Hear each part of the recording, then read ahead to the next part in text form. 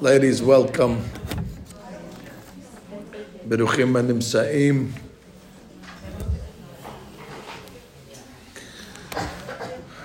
We have a lot of work ahead of us today. It's because we have a special Shabbat coming up. There is a double header again. Besides the weekly parasha, which is Shemini, it is also called Shabbat Para Aduma, which is a very special reading where we remind ourselves of the special mitzvah that was done in the times of the Bet HaMikdash, where they would purify themselves with the ashes of the special cow, mixed with some water, sprinkled by the Kohen, and that would allow them to enter the Bet HaMikdash area so they can bring the Korban Pesach, and it would purify them from corpse tum'ah. The reason why we read it this week is because now that Pesach is coming, we want to remind ourselves of what they used to do in the olden days. They used to purify themselves before the Hag. So it's Shabbat Para Aduma. Now, although I'm not obligated to do what I'm going to do today, consider it as a chesed. We always like to try to find a connection between the two readings. So is there exactly the Parashat Shavua and Parashat Para Aduma? Although there's nothing that's quite obvious that hits you between the connections, but B'si'ata d'shmaya, I think I found some important correlations. In the beginning of the parasha, we read that it was on the 8th day. That's why it's called Parashat Shemini. The 8th day of the inauguration of the Mishkan. The Mishkan was inaugurated, let's say, according to most of the opinions, on Rosh Chodesh Nisan, which will be next Shabbat. Rosh Chodesh Nisan is the anniversary, and that was the 8th day of the inauguration because they started 7 days before. And that was the day that Aharon became Kohen Gadol for the first time. That's when they inaugurated the Mizbeach. They brought the sacrifices. And one of the sacrifices that they brought was Egel. Aharon had to bring an Egel.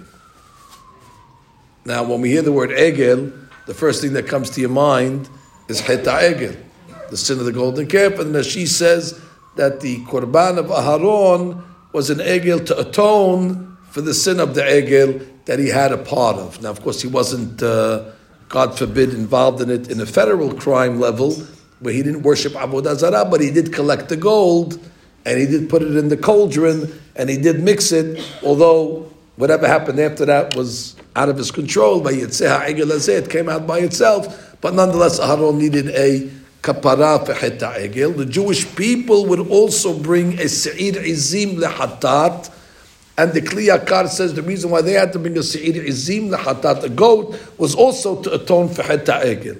It's not for today to discuss why Aharon had to bring an Egel and they had to bring a Se'ir. We'll discuss that another time if you're interested to look at the Kli Yakar. But the point is, we see that on this day, the Jews as well as Aharon received atonement for the sin of Heta Egel. It seems that was one of the themes of the day.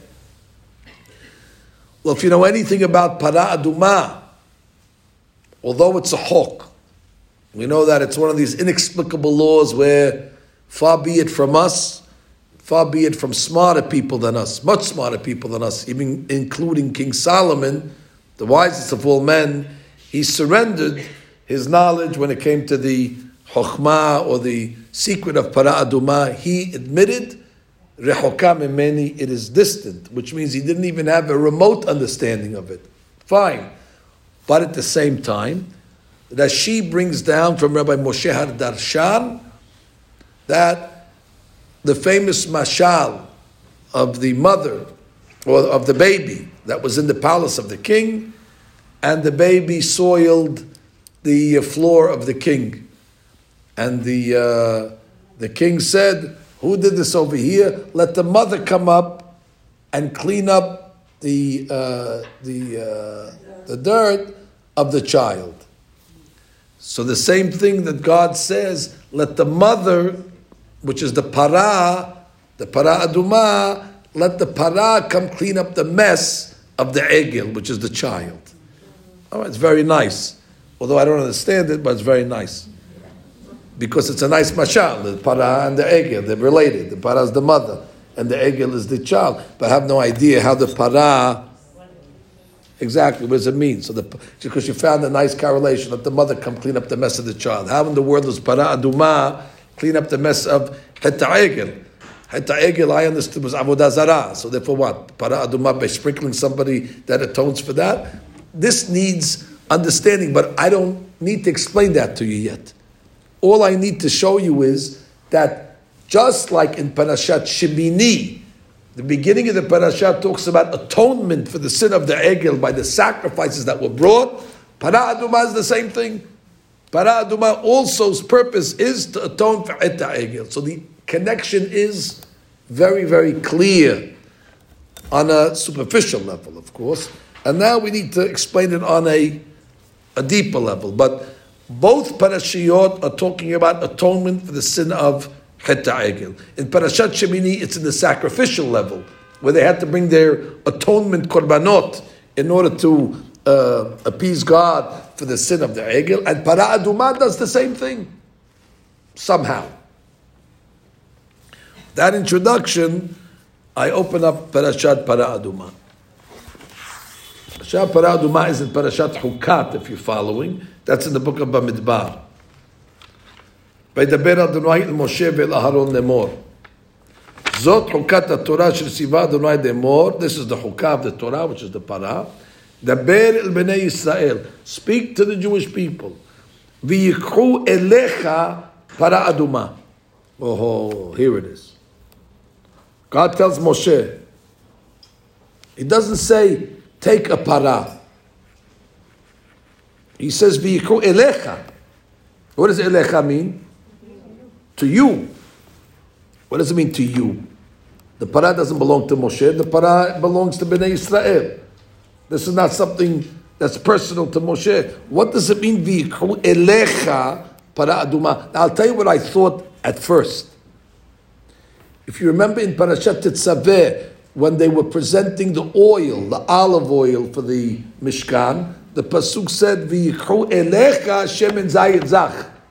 It also used the word elecha when it came to the olive oil that was presented. And if you remember, the Ramban said that what does it got to do with Moshe? Why did they have to bring the oil to Moshe? It's not his oil. The oil belongs to Bnei Israel.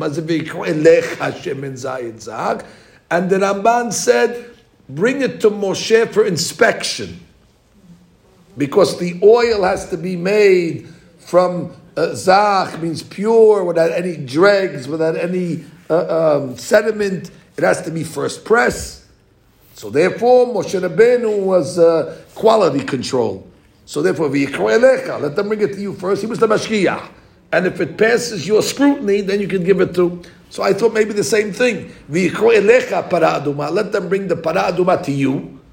And you're the great rabbi, and you'll inspect it and see that all the laws are being followed, and then if it's kosher, if it passes your quality control, you put a sticker on it, then you give it to the Bnei Israel. That could be a simple explanation. It's got to come through you first in order to make sure that it is indeed kosher for usage. That's a simple explanation. I accept it.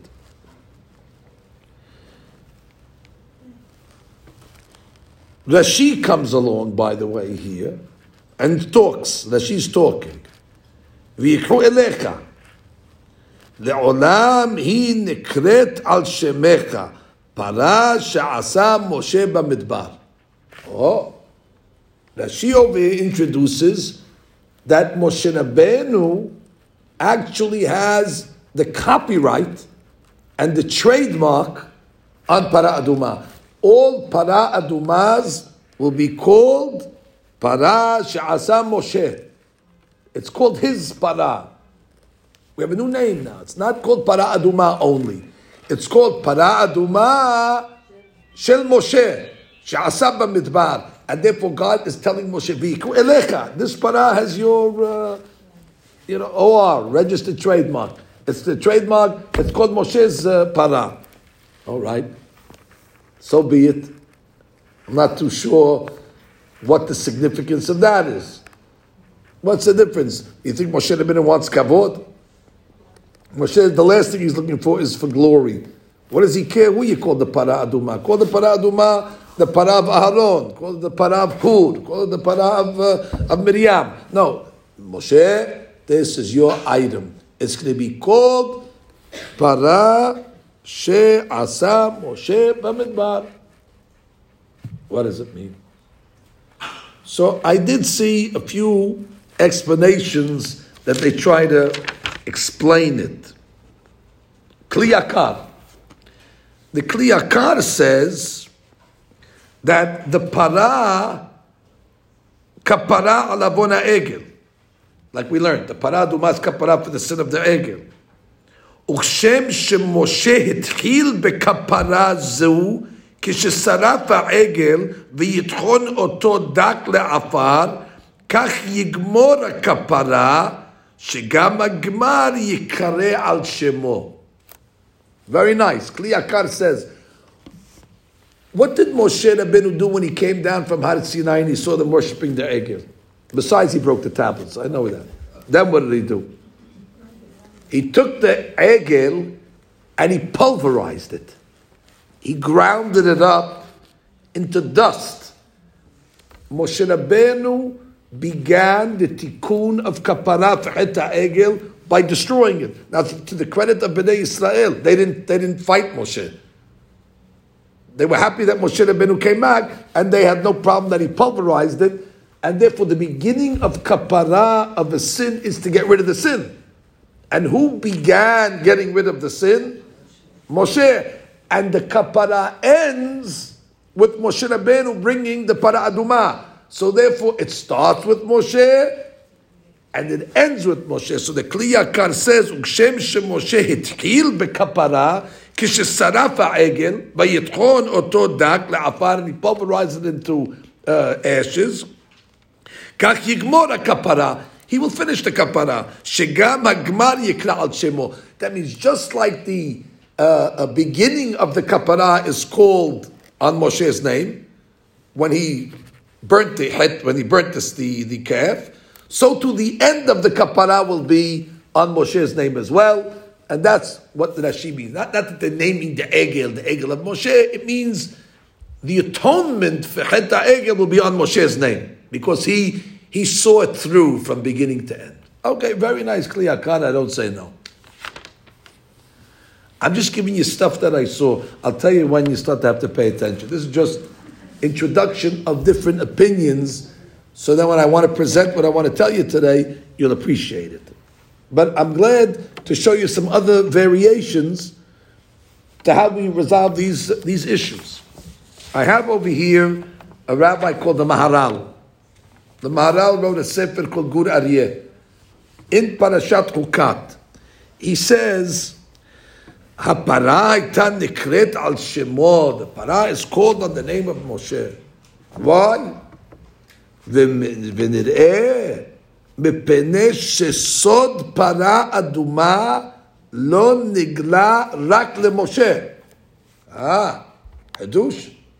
I just told you that nobody understood the real understanding and the depth and the secret of para aduma.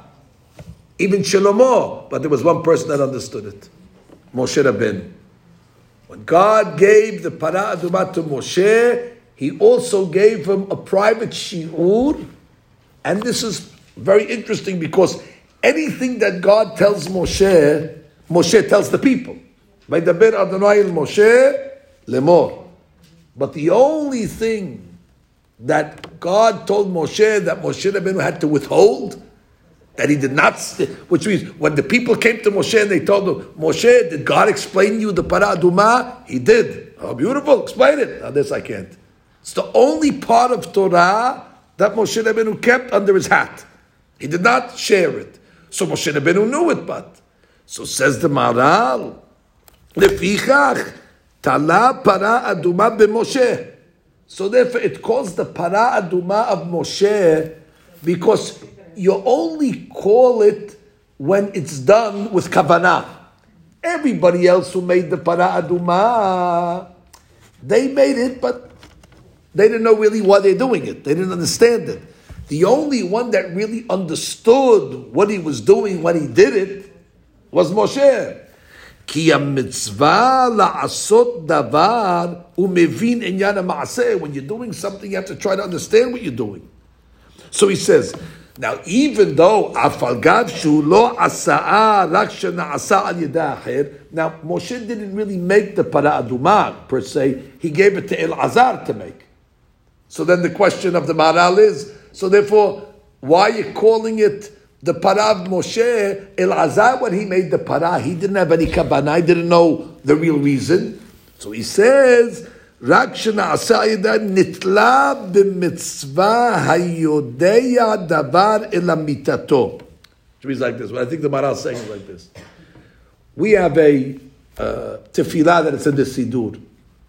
Before we pray Shahrit, we say, Ribono Shel Olam, we are now about to pray Tefillat Shahrit. And we are including in our Tefillot all the Kavanot. The Kavanot of Rabbi Shimon Bar Yochai, the Kavanot of the Arizal, the Kavanot of the Rashash, and the Kavanot of all the Kabbalists and all the Tzaddikim that knew the Kavanot of this Tefillah, which we don't know, but we are connecting our kavanah to their pathway, to whatever they intended. We want our tefillah to follow that same journey. There's a sefer that I have here, and he writes from the sefer Birkat Shemuel.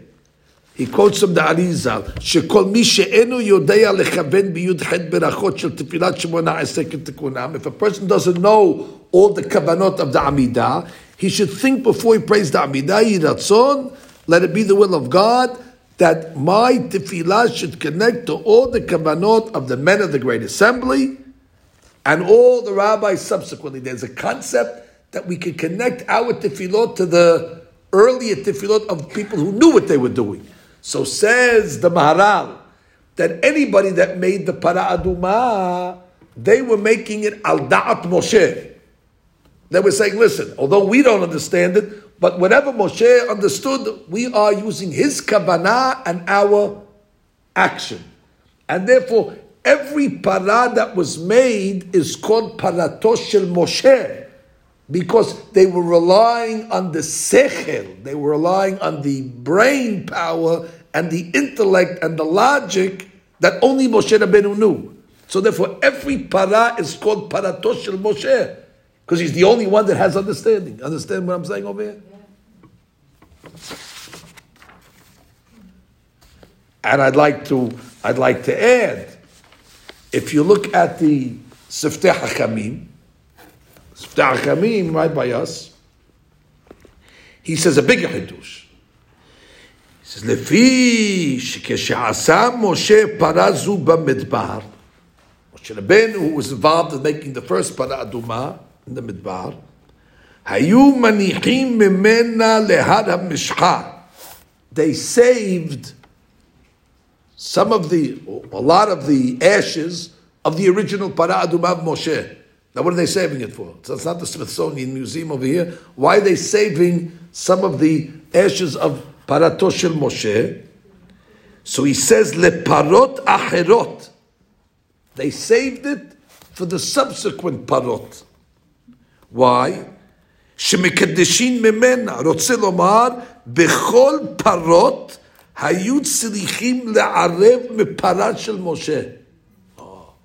Rambam will tell us that from the time of Moshe all the way to the end of the second Beit HaMikdash, there were 9 parot adumot. 9 para adumas.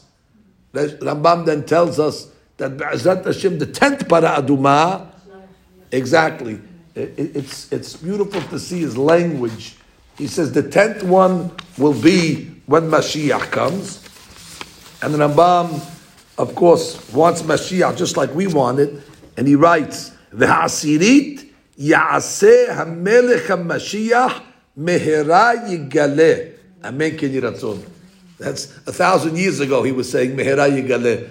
that Be'ezrat Hashem Mashiach should come. Could you imagine? 1,000 years later, we're still saying Mehera Yigaleh. But exactly, we're much closer than the Rambam is to the Mashiach. That's for sure.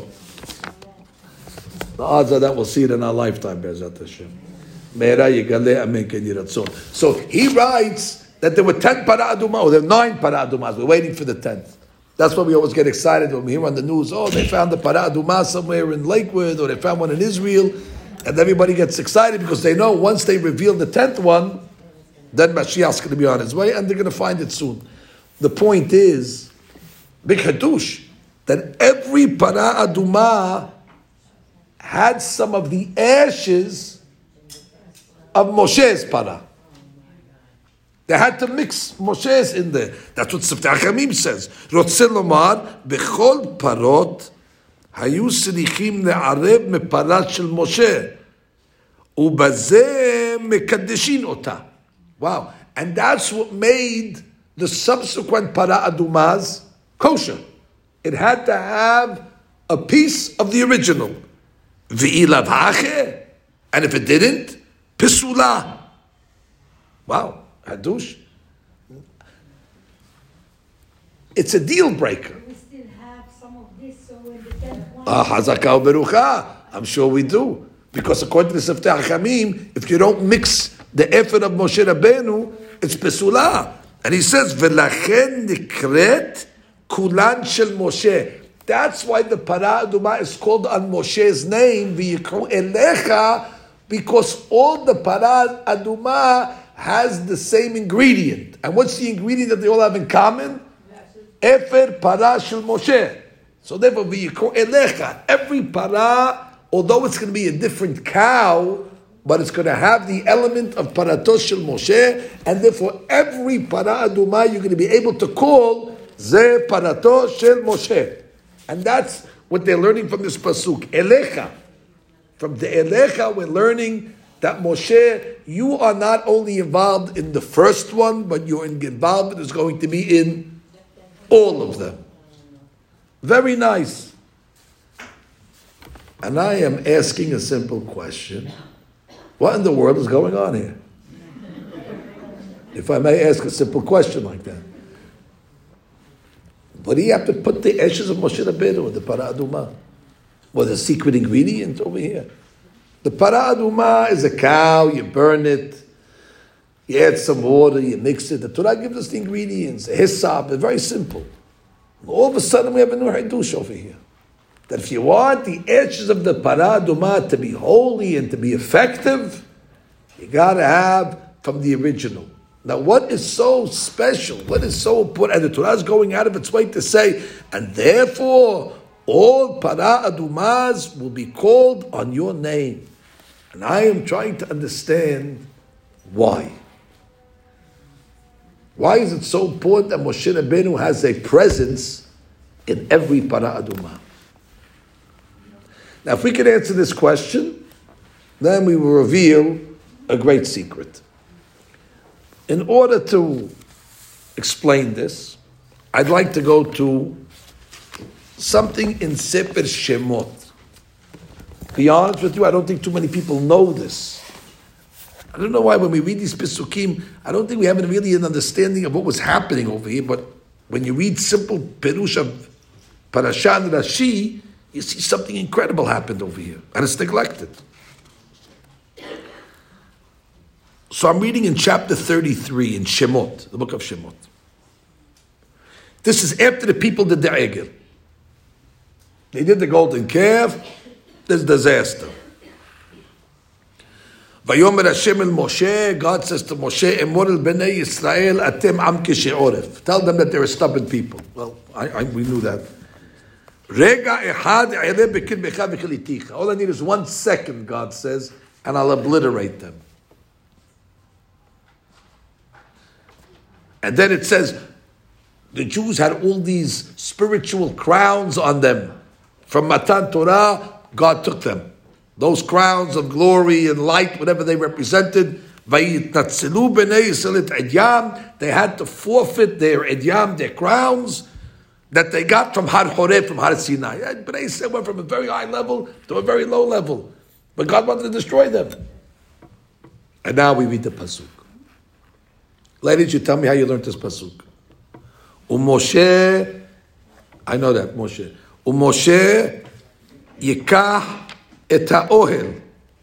And Moshe Rabbeinu took the ohel. He took the tent. Venata lo mechutz lamachaneh. And he put the tent outside of the camp, far, harhek min ha'machaneh, far from the machaneh, from the camp.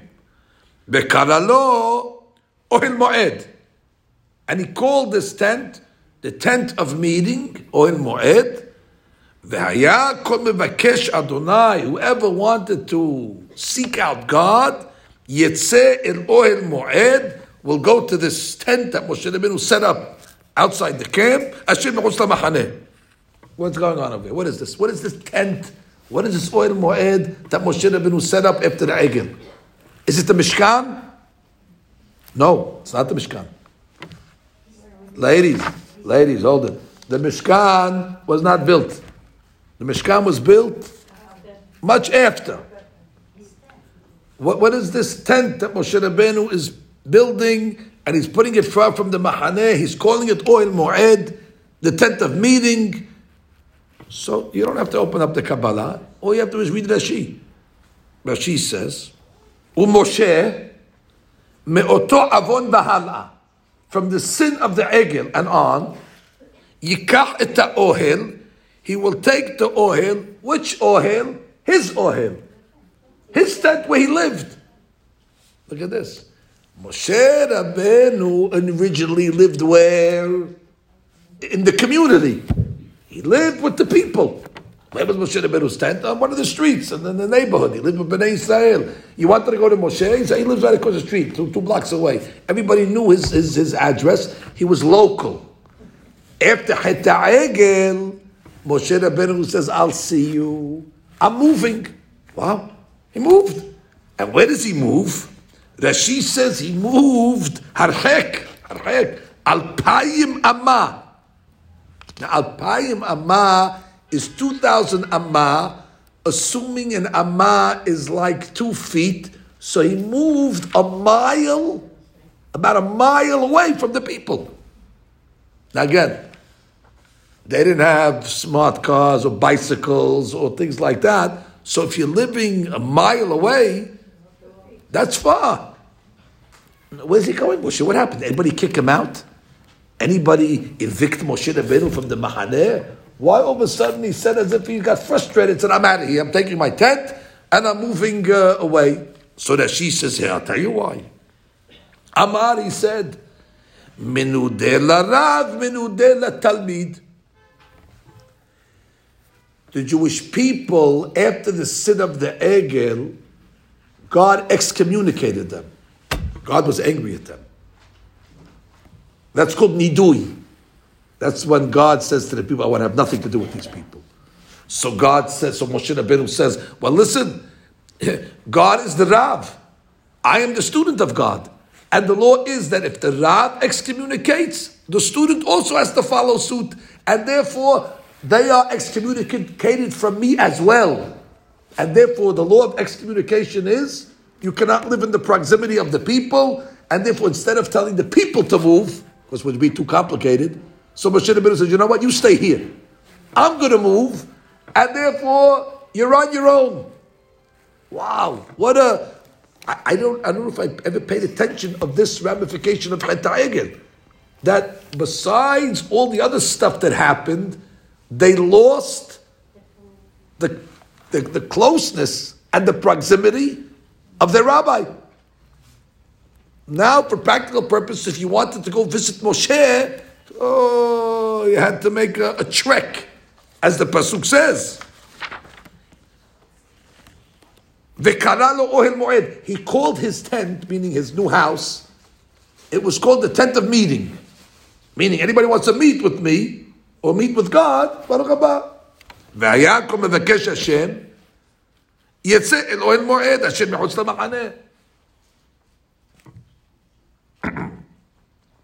Look at the Targum over here. If you want to get an appreciation of what happened here. I'm reading you the Targum Yonatan ben Uziel. He explains it a little deeper. You up to it? You want to hear Targum? Ufarsele mebarra. He built his tent mebarra. Barra's outside. Lemashrita, from the camp. Archik yateh. He distanced it. Min mashriyat amah, from the people. De itnidun. They were put in nidui. They were excommunicated. And how far did he put it? Tren alpin amin. 2,000 amah. About a mile. V'hava karile mashkan bet ulpena. And he named it the Mishkan of teaching, the tent or the house of education. Now watch what he writes. V'haveh kolman dehadar b'teufta. And whoever was interested in making teshuvah, that's the language, teshuvah, repentance, beleb shelim, full-heartedly, kodam Hashem. So you know how you make teshuvah? I guess what he means teshuvah for the sin of the egel. What other sin did they have over here? So the Targum says, and whoever was interested in making a full-fledged repentance and atonement for et egel, Havana fik lemashkan bet ulpana, would go to this tent of meeting of Moshe, the mebarra lemashrita that was outside the camp, modeh al chobeh, he would confess his sin to Moshe. Amazing. This is confession. I don't know when you have to make a confession to the rabbi. I thought you have to make confession to God. The Havdil, by the other religions, they go to the priest. And they come and tell the priest all the sins they did. And over here, Hash v'shalom, I know it's not the same thing, but you want to make teshuvah, you go to Moshe Rabbeinu's tent, modeh al chobeh, and you confess. I don't know what you have to confess to Moshe for. The sin of the egel was against who? Am Yisrael against who? Against God. No problem. So Moshe Rabbeinu says, what do you want from me for? Go to God. No, you want to get teshuvah? Got to come to Moshe's tent, and you have to confess in front of Moshe. This is strange me'od. Umatzle al chobeh. Umatzle. Matzle means to sali, to pray. They would have to pray for forgiveness. Umatzle, to pray again. Umishtabekle. And then Moshe Rabbeinu would say, Azak Baruch, you're exonerated. He'd give him a stamp. Baal teshuvah. You're clean. Who's next online? Then the next guy would come, Moshe, I made a sin of the egel, please forgive me. And Moshe Rabbeinu said, pray to God, you make a prayer, bing, he gives him a paper. And I'm trying to understand over here, what is this over here business? I never saw teshuvah like this. Teshuvah can only be done if you go visit Moshe Rabbeinu, and you have to confess in front of him, and you make some sort of prayer, whatever that is. So I'd like to bring in a beautiful understanding based on something that I saw in this paper over here. This is a paper that fell from heaven this week. This is Pirkei Avot. I know it's not the Pirkei Avot season yet, but we can't wait. Pirkei Avot chapter 1. And the Mishnah over here in chapter 1, in Mishnah number 4. Yosef ben Yoezer ish Sereda omer, Yehi betcha betvad lahachamim, which means your house should be a meeting for hachamim. Your house should always be open for the rabbis. You should always open your house up for meetings, for different conventions that the hachamim have to get together. Committees of some sort. Whenever the rabbis need a house to meet with people, your house should be the house where you're always welcoming the rabbis.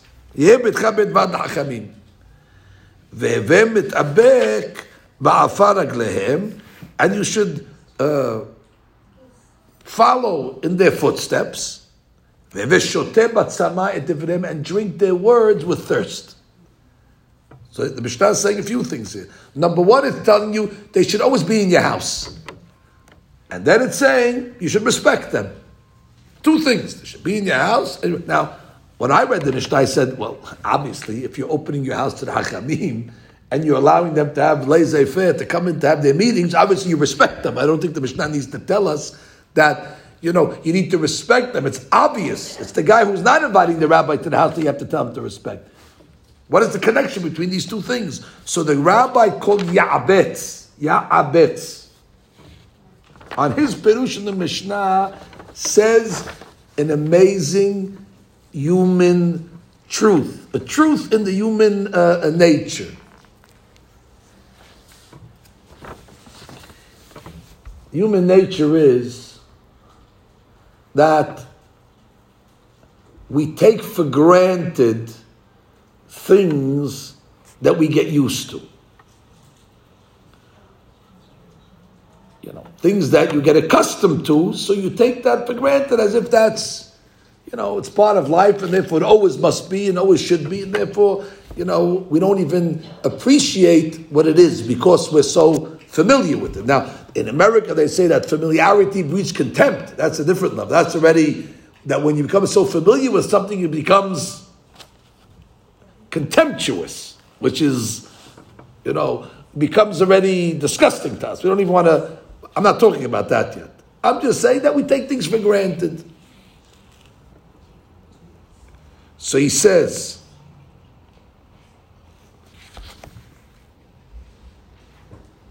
because it's human nature to take things for granted, we have to put a fence against that.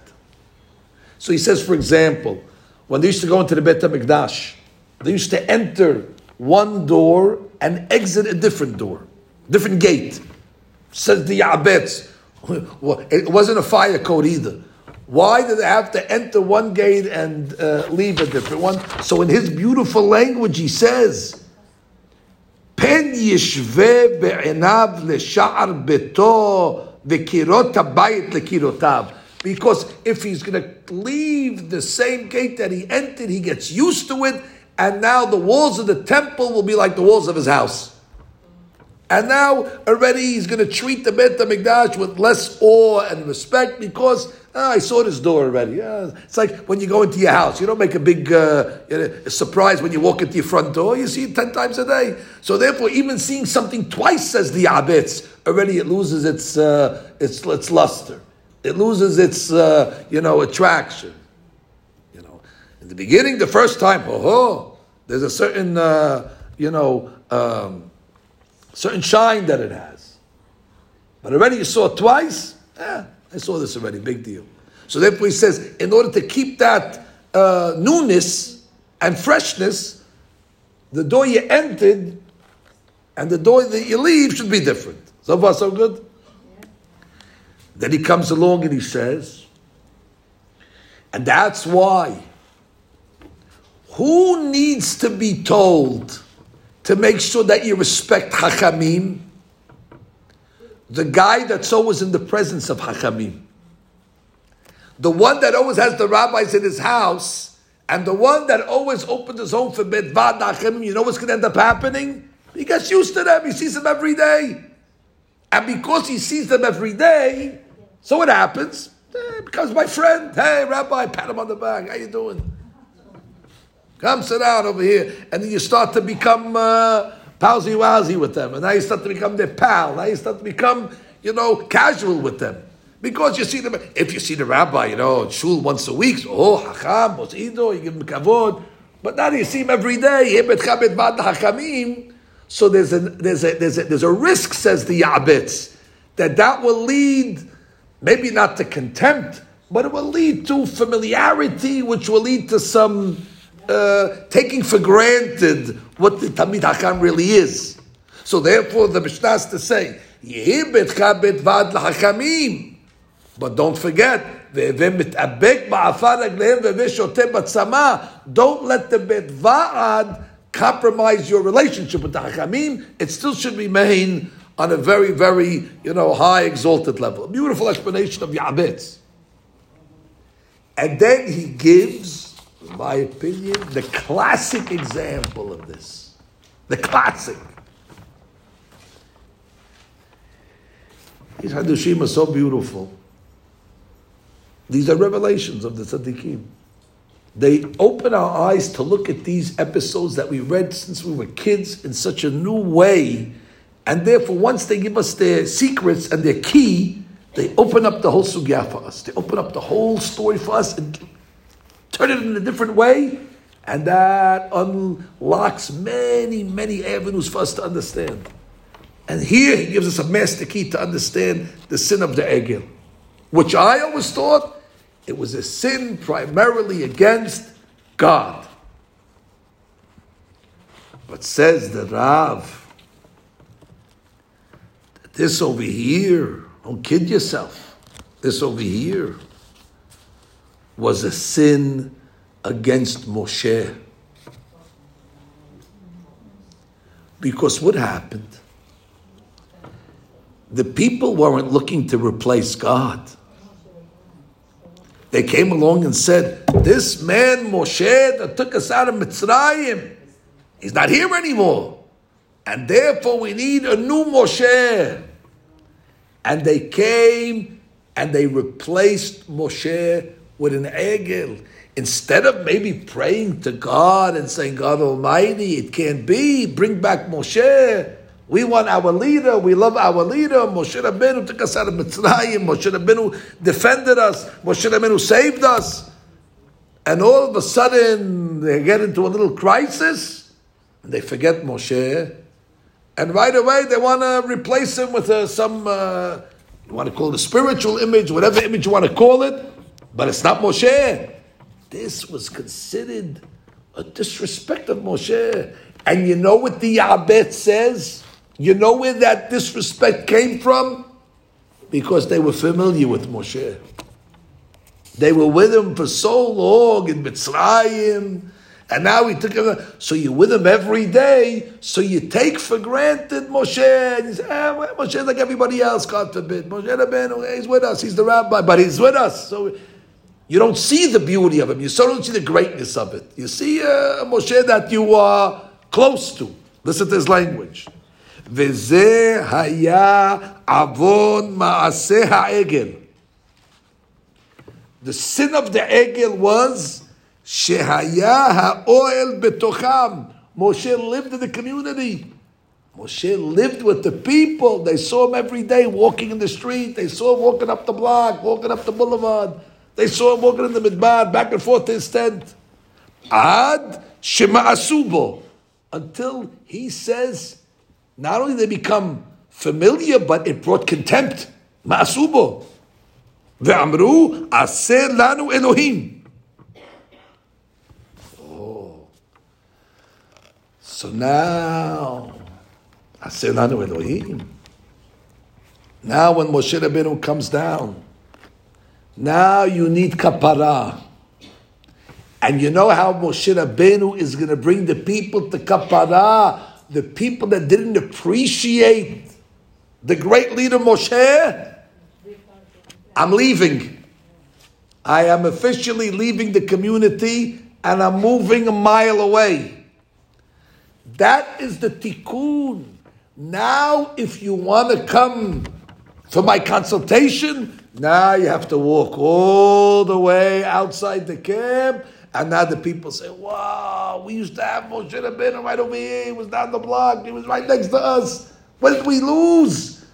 That's the tikkun of the Egel. And the Egel, they came along and said, okay, Moshe's not here. What do we mean, Moshe? We can replace Moshe. We can replace Moshe. So Moshe Rabbeinu came back. God said, listen, I forgive them. Salahti. But Moshe Rabbeinu, you have to get forgiveness from him because you offended him as well. You didn't appreciate him. And therefore the first thing Moshe Rabbeinu did, he changed zip codes. ומשה הרגיש בזה ונתן לו את האוהל מחוץ למחנה. הרחק מן המחנה. And you know what? Like the Targum said, the people had to go to Moshe's tent for teshuvah. And how do you get teshuvah?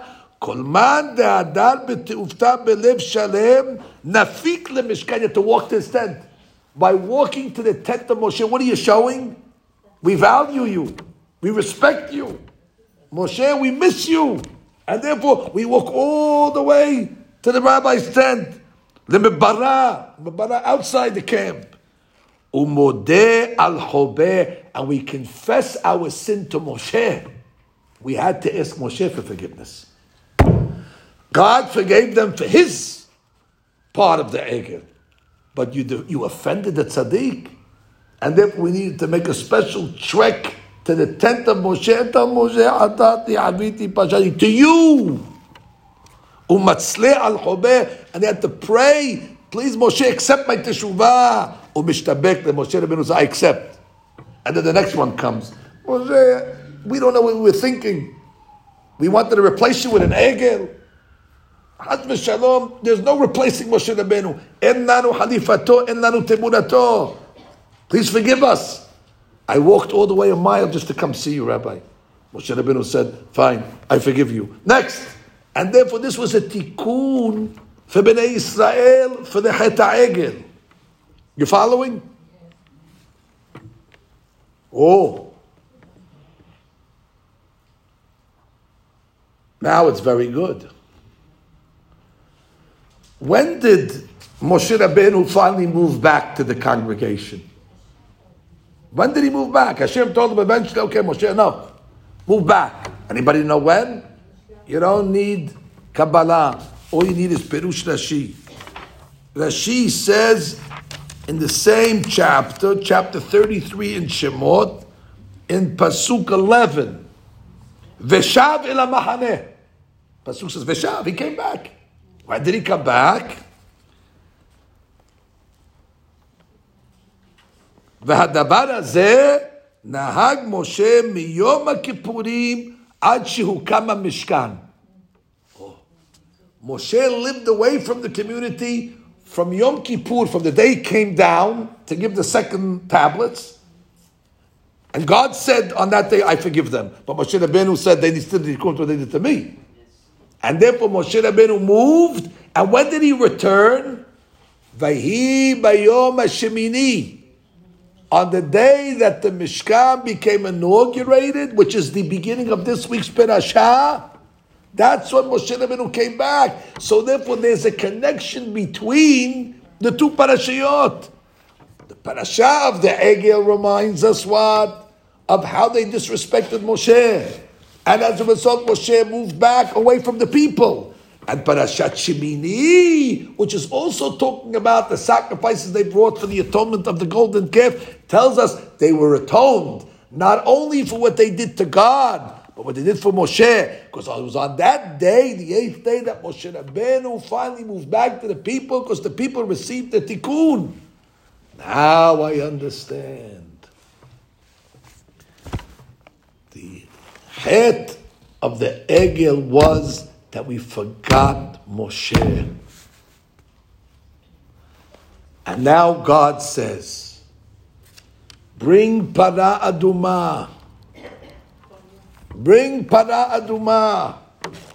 And you know what the para aduma is going to do? The para aduma is going to have an atonement. You know how?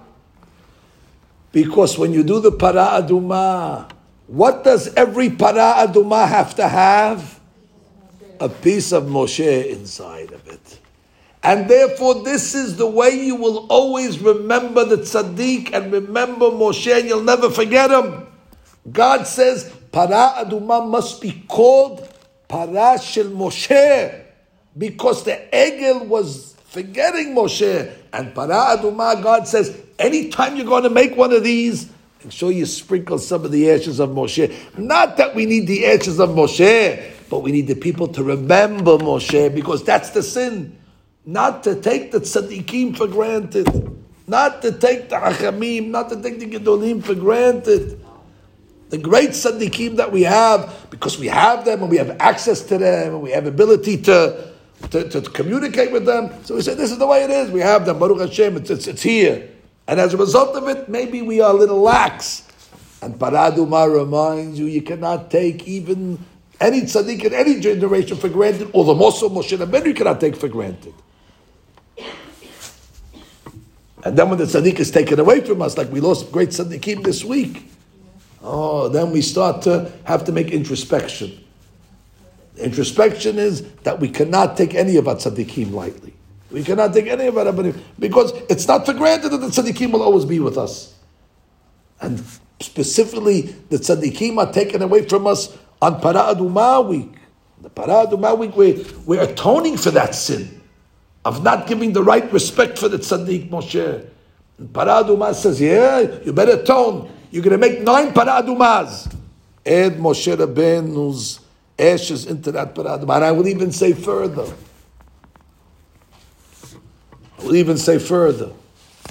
That Maimonides that I quoted to you about the 10 Para Adumahs, listen to what he says. This is an idea I saw from Rabbi Schlesinger, may it be well. He said, read Harambam. ותשע פרות אדומות נעשו משנצטוו במצווה זו עד שחרב בית בית בשנייה. There were 9 Para Adumahs from the time of Moshe till the second temple. Till the second temple was destroyed. Rishona asa Moshe Rabbeinu. Okay, Moshe Rabbeinu was the first, as we know. Shniya asa Ezra. Wow. The second one was not until Ezra Sofer. Ezra was in the second temple. And then, Vesheva me'ezra ad Churban Abayit. That means 8 out of the 9 Para Adumahs were in the second temple era. That means Moshe Rabbeinu's Para lasted all the way to the second temple. And then what? They started to have to make another Para. Unless you tell me maybe because there was more Tum'ah, people were starting to get more Tameh, therefore they needed more cows. What's the reason for this? Why all of a sudden in the second temple, Moshe Rabbeinu's cow ran out? I'm sure they had a little of the ashes to mix it in, but primarily they needed to make not 1 new one, 8 new ones to replace Moshe's. What happened? So he says beautifully. He says, what happened in the second temple? He's up into the second temple. The Jewish people were loyal to the Torah of Moshe Rabbeinu. You had Yoshua ben Nun, and then from Yoshua ben Nun you had all the times of the judges, the Shofetim, and you had prophets, you had the kings. These were all generations that were still traditionalist and loyal to the Torah of Moshe. And therefore, as long as they were loyal to the Torah of Moshe, the Para Adumah of Moshe was still in existence, the original one. But what happened in the second temple? You must be aware. Entered a new faction into Judaism. The Tzedukim.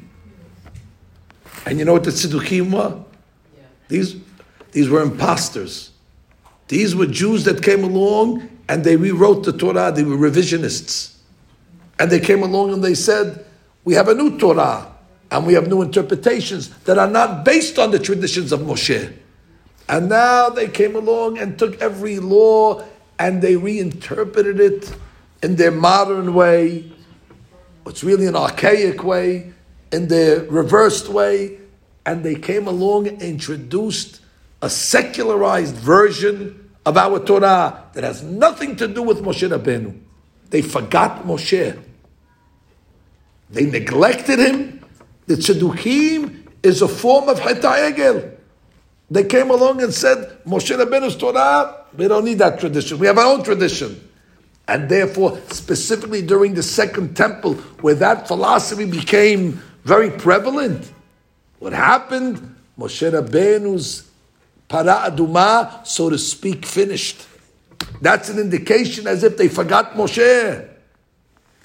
But of course, they had to make new Para Adumahs. And in every new Para Adumah, from Ezra on, they had to add a little of Moshe Rabbeinu to remind the people, don't forget Moshe. Although the winds of modernism now, of the Tzedukim, are trying to forget our master and teacher. But we mustn't forget. And the same thing applies in our generation. In our generation, outside of the great members that came to the class today that are still traditionalists, that follow the Mesorah and the tradition of our fathers and grandfathers, but there are those that come along and want to make a revise, a new and improved Judaism, and they want to make new ideas. They disrespect not their father and their grandfather alone. They don't disrespect 2,000 years of history, but they disrespect our master Moshe. And therefore, when Mashiach comes, he's going to bring the final Para Aduma. And yes, they're going to find where those ashes of Moshe are, somewhere in the Temple Mount in Jerusalem, and Har Zetim, and they're going to have to dig them up, and they're going to come along and tell the people, Zichru Torat Moshe Avdi. Don't forget where you came from. Don't forget our master Moshe. And that's the connection between Parashat Shemini and Para Aduma. Both have the element of atonement for Chet HaEgel. In Para Aduma, we learn about the sin of the golden calf. That the Jews not only disrespected God Almighty, but they said, we don't need Moshe. Everybody's replaceable. And Moshe Rabbeinu, as a result, said, good, I'm leaving. Now maybe you'll appreciate. You don't appreciate something until it's taken away from you. And now the people had to go visit Moshe, like the Targum says, and say, Moshe, Hatati. And they prayed. And Moshe Rabbeinu said, fine, you're forgiven. Now I feel, not that he needed to feel appreciated, but the people needed to appreciate Moshe, the tzaddik. And then Moshe Rabbeinu, after everybody came to visit him, a mile out of the camp, Vayi Bayom HaShemini, which is our parasha, he moved back, like Rashi says. And once he moved back, the atonement for Chet HaEgel was done. So both parashiyot talk about the atonement. The Para Aduma and Vayi Bayom HaShemini are two sides of the same coin. And the lesson for us is, this week we lost Rav Chaim Kanievsky, Alav Shalom, Gadol Ador, Sar Torah as they called them. It reminds us that we can never take our Gedolim for granted. When we have them, we have to appreciate. Kam Ben Siona Bas Shaul writes in his book that when you're making the Beracha Refa'enu, which is the prayer of healing, you're allowed to pray for family members in Refa'enu, for direct family members. You can add their names in. But if you're praying for general people, you can only add their names in Shema Kolenu. General people, Shema Kolenu. Family members, Refa'enu. But he said, a Tamir Hakam and a Gadol Ador, he's related to everybody. That's considered close family. He's mentioned in the Fa'enu. That shows us the level of respect and reverence that we have to the Gedolim. They're considered our family, close family. Then we have to pray for our rabbis. We have to pray for the tzaddikim. We have to, and when we have them, don't say because we have access, therefore it's something to be taken for granted, and therefore disregard. On the contrary,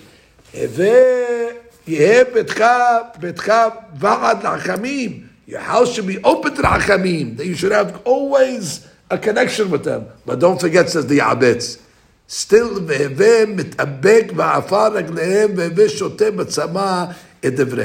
and that is the great tikkun and the great musar of not only Chet HaEgel, but Para Aduma v'yikhu elecha. Para Aduma has to be called the Para of Moshe. So everybody will remember not only the Para, but more importantly, they'll remember Moshe Rabbeinu.